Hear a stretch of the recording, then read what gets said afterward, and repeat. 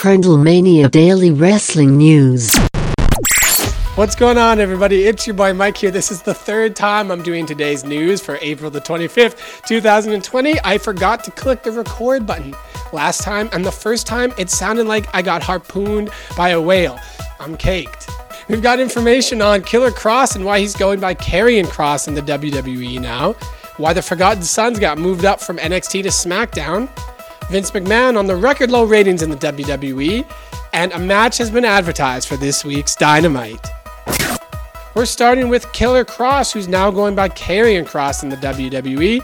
He explained that his name came from ties to Latin and Greek mythology and the name Charon, who was the ferryman for Hades, carrying the deceased souls to the rivers Styx and Acheron, and also because carrion is the decaying flesh of dead animals. This is all information given to Fightful.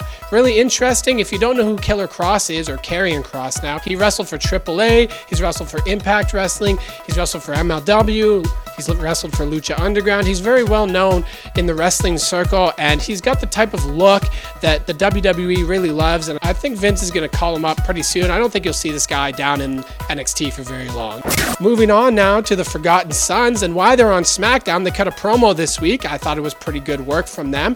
Anyhow, they were moved up from NXT for a couple of different reasons, and not only because they live in and around the area and WWE has depleted bodies due to COVID. It's also because the company felt that their progression in NXT had come to an end. I don't necessarily agree with that. I feel like they really didn't get that many shots at the tag titles. They only had one takeover event, which was a triple threat ladder match, which was pretty solid, also involved the Street Profits. And I feel like they had more work to be done in NXT, but nonetheless, they're a solid group of veterans. Jackson Riker, you might know him as Gunner from TNA. Steve Cutler as well. Those two are both former Marines, so the gimmick of the Forgotten Sons, these veterans that have been forgotten about once they came home and have a grudge, it makes sense for them. Wesley Blake, the third member, has got no Marine background, and he's a bit of a journeyman. He was with Buddy Murphy and Alexa Bliss, and they won the tag titles in NXT, but I don't know, he's a little bit out of place in this group. He was trained by Dory Funk Jr. though, so he has that bit of a hardcore edge. I like the group. I'm a big fan especially of Jackson Riker, aka Gunner,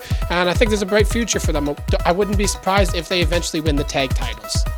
Pivoting now to Vinnie Mac, who talked about the record low ratings in the WWE right now, which obviously are a result of COVID-19 and the empty arena shows. A lot of differing opinions about this, if WWE should even be having shows right now, but I'm not going to take a stance on it. It's none of my business. Nonetheless, Vince attributed a little bit of the ratings issues to the fact that Brock Lesnar is not on television.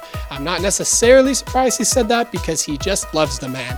Interesting that that was noted by Vince, and also he made note of the fact that there are younger stars that are being developed. That's true in some cases, not true in others. Nonetheless, interesting comments there from big old boss man.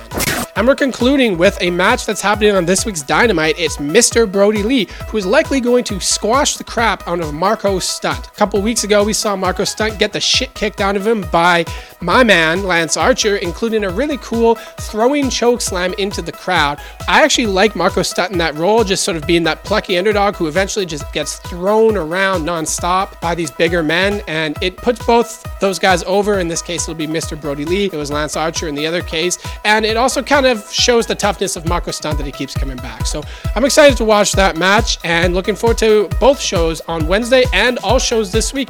Thanks everyone again for listening. Don't forget you can interact with us as always on Twitter and Instagram at Crundlemania. Give us your thoughts on the news for today or on the shows from this week, whatever you want. We're down to chat about it. Thanks very much and have a great weekend.